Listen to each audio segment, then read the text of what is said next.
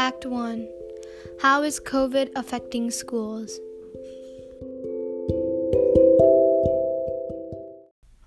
On January 21st, 2020, the first U.S. COVID-19 case was confirmed. Then in March of 2020, WHO, World Health Organization, declared COVID-19 as a pandemic.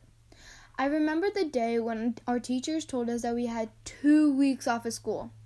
That day was one of the best days for me and students across the U.S. But little did we know that these 2 weeks were the beginning of something bigger.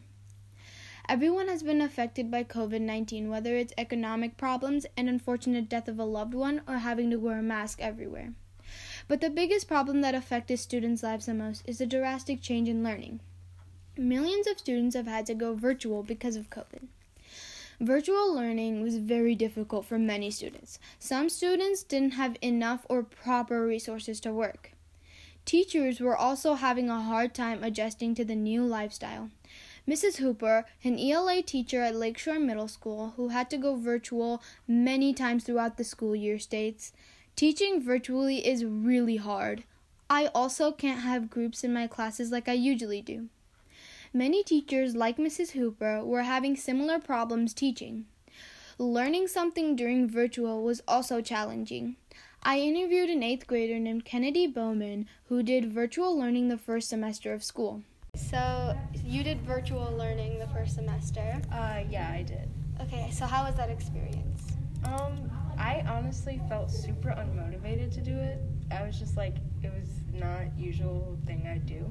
So I was just like really bored and just not wanting to do it. So I ended up like really not being happy with like the first semester of school. And it was just like not a good situation. Kennedy struggled with virtual learning and was not happy with the outcome. In fact, at the end of the semester, she decided to attend in-person learning. Many students like her didn't like virtual learning either. Even though you can do school from the comfort of your own home, keeping up with the work was difficult. When virtual learning started, school clubs and activities also started to shut down, causing students' creativity and productivity to decrease. Virtual learning was very hard for students, and on top of that, many parents who are activity or academically oriented were disappointed in their kids, but didn't really care for their mental health. This caused parents to start being harder on their kids, and it was a big reason for mental health to decline. Kennedy was one of the students who had a negative change in her mental health. She says, "It was not the best. It was like because you have to get used to everything else in the world and what's going on, and so it was like very difficult to get used to, especially when like people are like, especially parents, when they're like, oh yeah, we're going through so much, and then we're like, what about the kids, you know, we're getting used to a lot of stuff too, and they don't really notice that, and it's like, yeah." Even though last year has been tough on everybody, it's important that we stay strong. We all need to keep doing our part, says Mrs. Hooper. Mr. Bushlin, an 8th grade science and history teacher at LMS, refers to COVID as an obstacle.